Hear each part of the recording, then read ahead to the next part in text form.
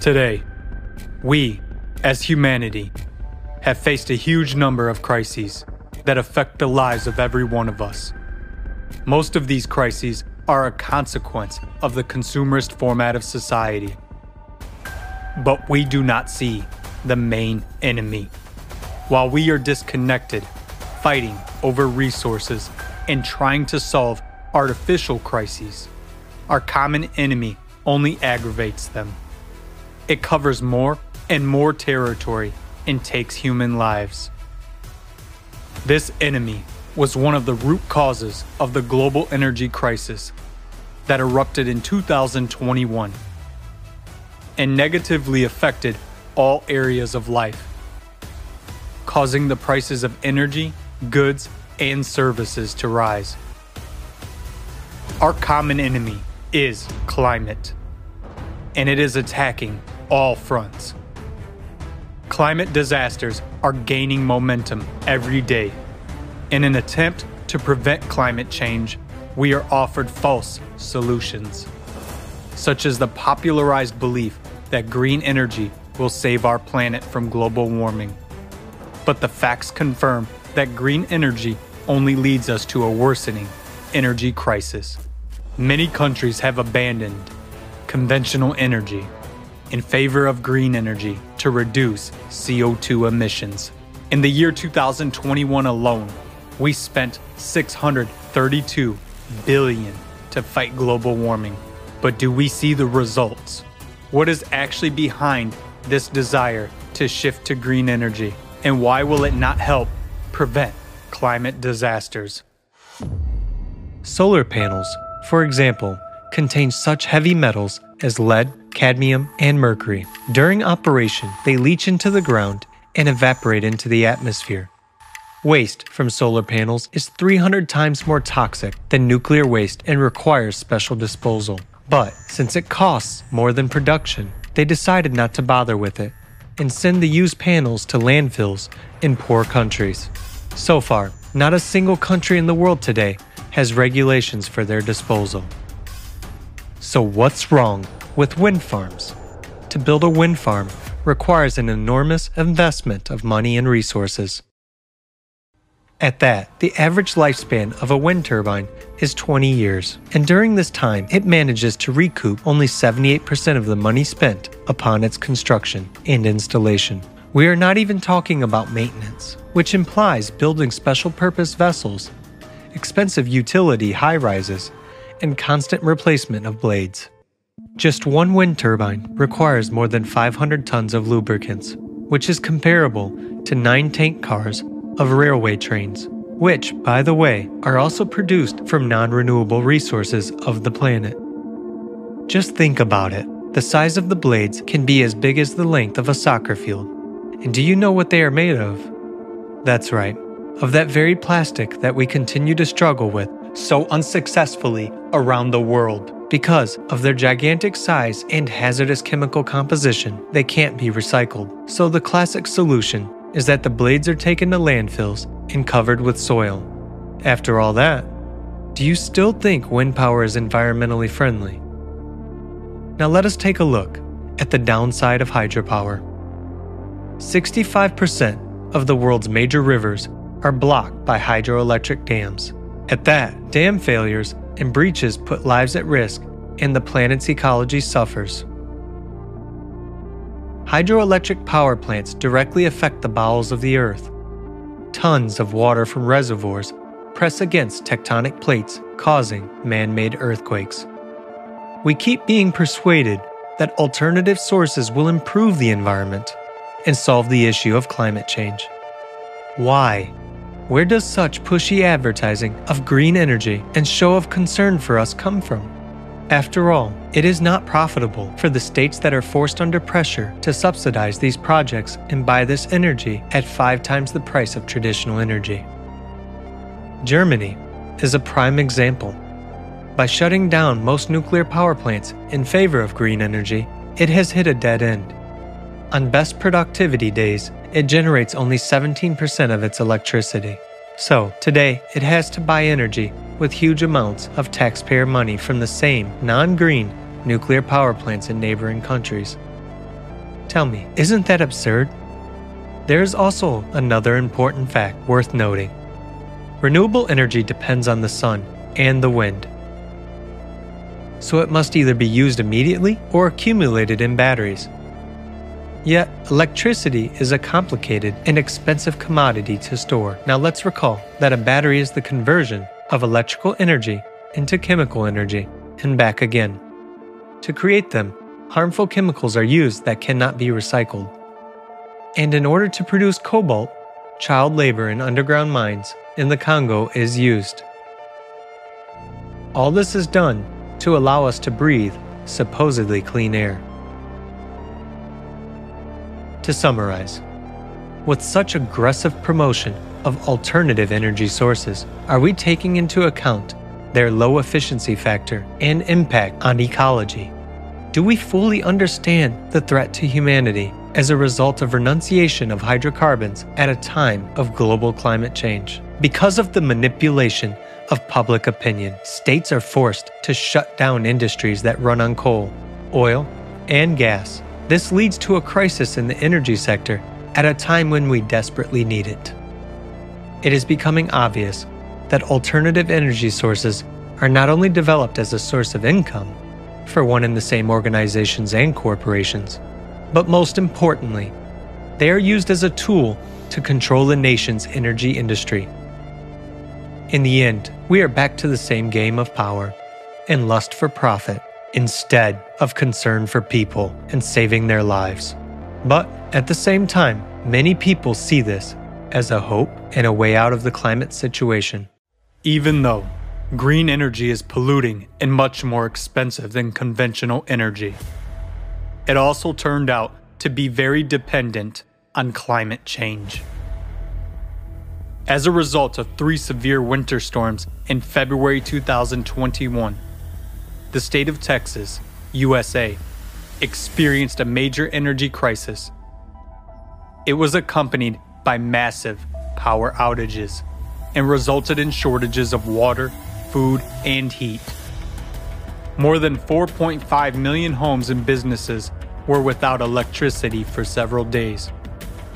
More than 150 people died. Due to the abnormally cold weather, wind turbines, which appeared to be very dependent on climatic vagaries, malfunctioned. Due to the abnormal drop in temperature and the subsequent power outages in the state of Texas, oil production and refining were limited, which caused an increase in world prices for this raw material. During the same year, power generation in the North Atlantic fell due to decrease in wind speed, which markedly increased the energy crisis in Great Britain. Due to a hot and windless summer in 2021, Germany lost 21% of its electric power generated by wind power. Restrictions on the use of coal and the desire to achieve carbon neutrality led to the closing of coal mines in China. With a total capacity of 1 billion tons per year. Heavy rains in Shanxi province, one of China's major coal mining centers, forced the closure of 60 mines at the peak of the energy crisis in October 2021. All this has led to a global energy shortage and, as a result, a sharp rise in the price of gas, one of the most important fossil fuels, which holds the leading position in the fuel and energy balances of many countries. Speculation should not be disregarded either. Major players are happy to take advantage of the situation, which further boosts the energy market. Today, almost everyone on the planet has heard about the anthropogenic impact on the climate, about greenhouse gas emissions, and the global warming associated with them. The whole world is combating greenhouse gas emissions, while international organizations and countries are trying to influence climate change. But do you know exactly how it happens? In '97, a number of countries adopted a general agreement to reduce greenhouse gas emissions. To enforce this decision, various countries have introduced economic mechanisms that encourage manufacturers to abandon fossil fuels. The primary mechanism is international emissions trading. Each country sets a limit, a cap, on the total amount of CO2 emissions they will allow each year. It is measured in carbon credits. A carbon credit is equal to 1 ton of CO2 emissions, and the right to release a certain amount of CO2 emissions is called a quota. Established quotas for greenhouse gas emissions are shared by industries and companies within the country. A manufacturer who has reduced their emissions and has not used a part of their quota can sell that portion of their carbon credits on an exchange. A manufacturer who has exceeded the quotas is required to buy them. It turns out that greenhouse gas emissions are a new commodity that is being bought and sold. The right to emit pollutants is traded on carbon exchanges similar to a stock market. This market generated $272 billion in revenues in the year 2020. Another mechanism for regulating CO2 emissions is a carbon tax. It is a fee levied on companies that burn fossil fuels. These taxes go to the budgets of countries, and each country decides where to allocate these funds. Now, what is the purpose of these market mechanisms, and how can trade and taxes help with climate change? The tax and quota on CO2 raises the cost of any commodity that is produced using carbon energy, and it also bumps up the price of the energy resources themselves. That is, hydrocarbon energy is being made so expensive that we just couldn't afford it. But do they give us anything in return? Humankind is offered to switch to the green energy, but there are certain questions. First, this kind of energy is unstable and cannot provide us with the necessary amount of energy. Secondly, it turns out that green energy is more expensive than hydrocarbon energy. Most interestingly, we still have to use the same hydrocarbons to produce the elements for green power plants. Additional climate taxation and the quota system bring good profits to various organizations in particular states. But in the end, who will pay for all this? The question is rhetorical. So what happens? We are destroying the existing energy industry, but we have not yet created a viable replacement. At the same time, this raises the price of the resource without which no person can survive. During this year, the price of CO2 emission quotas in Europe has doubled. As a result, prices on energy markets have risen as well. In October 2021, prices per megawatt of energy in Europe were 6 to 8 times higher than in 2020. Consequently, this affected the economic situation in the world, which had a direct impact on the well-being of every person. There is another important point. Have all these measures helped solve the real climate problems? Do we see a reduction in the growth of natural disasters and weather anomalies? Has the ecological situation on the planet improved? Have we started to live in a safer and more comfortable world? Perhaps everyone should just look around and honestly answer all of these questions. Our common enemy, climate, has influenced the world's energy crisis through droughts. Decreasing river levels caused a drop in hydropower generation in 2021. USA, for the first time since 1967, a 750 megawatt hydroelectric plant at Lake Oroville in California was shut down because of low water levels. Power generation at California's largest reservoir, Shasta Lake, dropped by about 30% over the summer. Power generation at the huge 2,000 megawatt Hoover Dam on the Colorado River has also dropped by about 25%. China. Drought in China's southwestern Yunnan province reduced hydropower generation by nearly 30% in the first 5 months of 2020. production in 2021 decreased by about 10%. Yunnan typically accounts for about a quarter of all hydropower generation in China.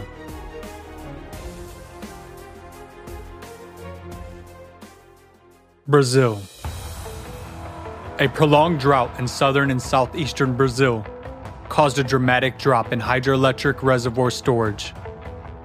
In Brazil, where hydroelectric power is the main source of electricity, 61%. The drought reduced the water flow into the dams up to their 90-year lows. The authorities were forced to raise electricity rates for the population. According to Jose Marengo, a climatologist at the government's Disaster Monitoring Center, severe weather events such as drought will become more frequent due to climate change, and Brazilians will have to change their attitude toward water. Iran. In Iran, rainfall has decreased by 52%. The volume of water in dams has dropped by 28%. This has led to power shortages and has forced the country to import electricity from neighboring countries. Tajikistan. Drought is causing damage to Tajikistan's energy system, which depends entirely on hydropower. Climate change has reduced precipitation in Tajikistan by almost 50% for the first time in the country's history. And as a consequence, the volume of water in the Vaksh River, which hosts a cascade of hydropower plants, has dropped by half. As a result of the decrease in the amount of water in the rivers, the water supply in the Nurik Reservoir has become 17 meters lower than last year.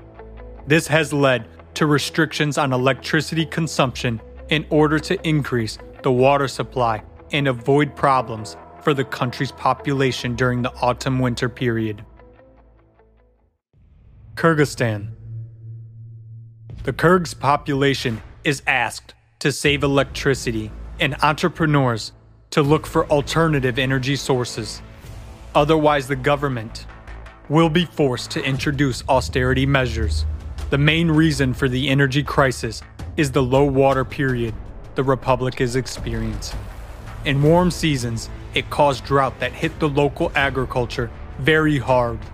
The onset of cold weather threatens to shut down the largest cascade of hydroelectric power stations, which provides most of the country's energy. Uzbekistan. Low water levels in Uzbekistan have also caused a 23% decrease in hydropower generation, resulting in power outages. Climate change has become one of the main causes of the energy crisis. In 2021 alone, power outages occurred in the following countries: China, Kazakhstan, Iran, Brazil, USA, Venezuela, Japan, Greece, Kosovo, Tajikistan, Kyrgyzstan, Uzbekistan, Mexico, India, Lebanon, Pakistan, Afghanistan, Uganda, South Sudan, Tanzania, Nigeria, Ghana, and Colombia. As we can see, even rich countries are not immune to the effects of climate change. No country in the world can face the climate challenges alone. So already today, we need to join all human efforts to fight our common enemy, the climate. After all, CO2 is not the real cause of climate change. It is a global hoax on which collaborationists make money. It's time to open our eyes to the truth. Over time, the atmospheric levels of carbon dioxide have radically fluctuated throughout the Earth's geologic history. They have been in the past as much as 5,000 parts per million. They are currently about 420 parts per million. So over long periods of time, they have fluctuated, but in general, they have fallen. There doesn't seem to be any correlation whatsoever with increasing CO2 and temperature. And in fact, if we look out, one of the things we're being asked to believe is that our modern temperatures are unusual and unprecedented, that we've never seen temperatures like this in thousands of years. That's just not the case. We have a map showing temperature changes over the last 11,000 years. These are Greenland ice cores.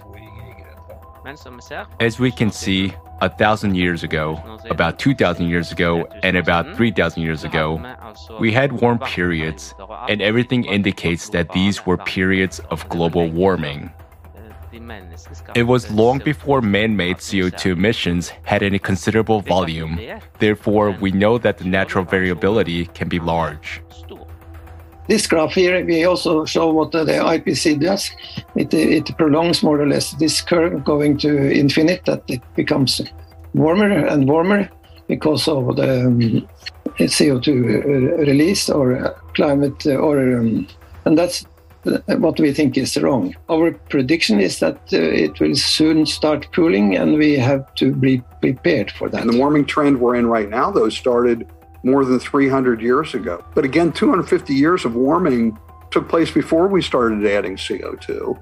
But we're asked to believe that those natural forces that have been driving temperatures since the dawn of time suddenly ceased in the 20th century. CO2 is a gas that has very little effect on the climate. The IPCC models assume that the higher the CO2 level, the higher the water vapor level. And water vapor is a gas with the greatest impact on the climate. But the assumption that the more CO2, the more water vapor has never been proved. Its temperature changes first, and then CO2 levels follow that. It's not the other way around. If increasing CO2 was going to drive temperature, CO2 should change first, and then temperature should change. The blue curve is the temperature of the sea. That is sea temperature, the ocean temperatures. The red is the land temperature, which we get from, in this case, Hattekrut, which is an official temperature series. First comes the change in the sea temperature.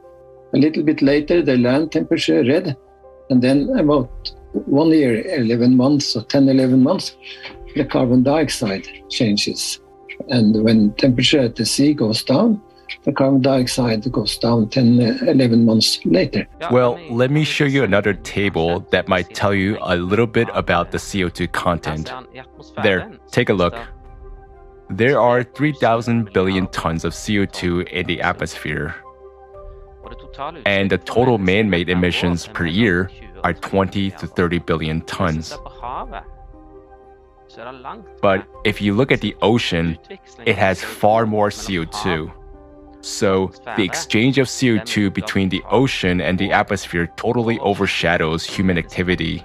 Shows a more detailed analysis telling that this red part here is apparently what anthropogenic, or mankind produce of carbon dioxide, which is about less than 3% of the increase from 1960. But the nature produces the rest, this variable curve here. So 97% of the increase comes from nature, according to these scientists. Let us track what is going on. After all, during every cycle, there's always an accumulation of carbon dioxide, methane, and everything else. It's like the results of warming and everything else. If we track from the beginning of warming, it's about 10 or 11 months. CO2 level begins to increase, regardless of whether there were people or not. That's the reaction of our planet. Afterwards, when warming subsides, CO2 level recedes to normal, and it all comes to an average amount. When cycles occur, CO2 rises even higher. That's clear. And now a question. Let's just think about it as intelligent people, capable of some kind of reflection. Why does this happen? And let's look at what is happening to our atmosphere. And why are trees, instead of absorbing CO2, begin to emit much more of it? Why? What is going on with the trees? Do they mutate so fast, or what? Not just in some particular place, but almost everywhere. As soon as the temperature rises, mutations begin. Yes. Yet, what is actually taking place? And we look, where does this CO2 go? Into the atmosphere. Where's the main reaction taking place? In the upper layers of the atmosphere. What happens? The lower layers drastically heat up, while the upper layers drastically cool down. Okay, such cooling and heating is formed. What does that lead to? Densification, right? Okay, what does densification of the atmosphere mean? If we look at those heights, the atmosphere is rarefied. That is, molecules. The molecules of gases, air, water, everything are at a great distance from each other. And when this kind of densification occurs, they begin to compress. What do they compress for? What's the point? And why does this always coincide with the solar minimum? Why is the solar minimum formed? What restrains it? The solar minimum reduces the activity of the sun. The electromagnetic field of the sun itself weakens, and the sun produces less radiation, which means that somewhere in remote areas, after all, it protects us with both its electromagnetic field and its radiation from something that comes from the outside, right? It means that more of something starts coming from the outside, and this more of something has to pass through our atmosphere to our planet and cause something. So warming takes place. And as soon as our planet feels that more of something begins to enter it than is necessary, what does it begin to do? Protect itself. That is, the immune system is triggered. So, as a result of this immunity reaction, the ocean starts to emit more carbon dioxide. Trees start to emit more carbon dioxide. There's an accumulation of it. And such a paradox occurs, which we observe today in our atmosphere. It is very similar to the skin immunity of our bodies. While we support the CO2 scam in favor of green energy, we make our situation even worse and lose that little bit of energy stability that we already lack during the ongoing climate disasters. Climate change is a consequence of cyclical, astronomical processes which we are unable to resist in the consumerist format. The consumerist format is the way we live now, where human life means nothing, where everyone is just making money off each other, where money and power are more valuable than human life. In such a world, we won't be able to confront our common enemy, the climate, as we will be destroying each other for resources. But there is already a way out. Millions of people are already acting to change the format of our society from the consumerist to a creative one, in which every person's life comes first. By uniting the world, by combining scientific, technical, and intellectual potential, we will be able to forecast cataclysms in advance and move people to safe territories. There are already technologies that will help all people survive during the period of climate disasters. If you think that nothing depends on you, it is not true. On May 7th, 2022, there will be an online universal forum, Global Crisis, We Are People. We want to live, with interpreting into 100 languages. Join in to ensure a secure future for you and your family.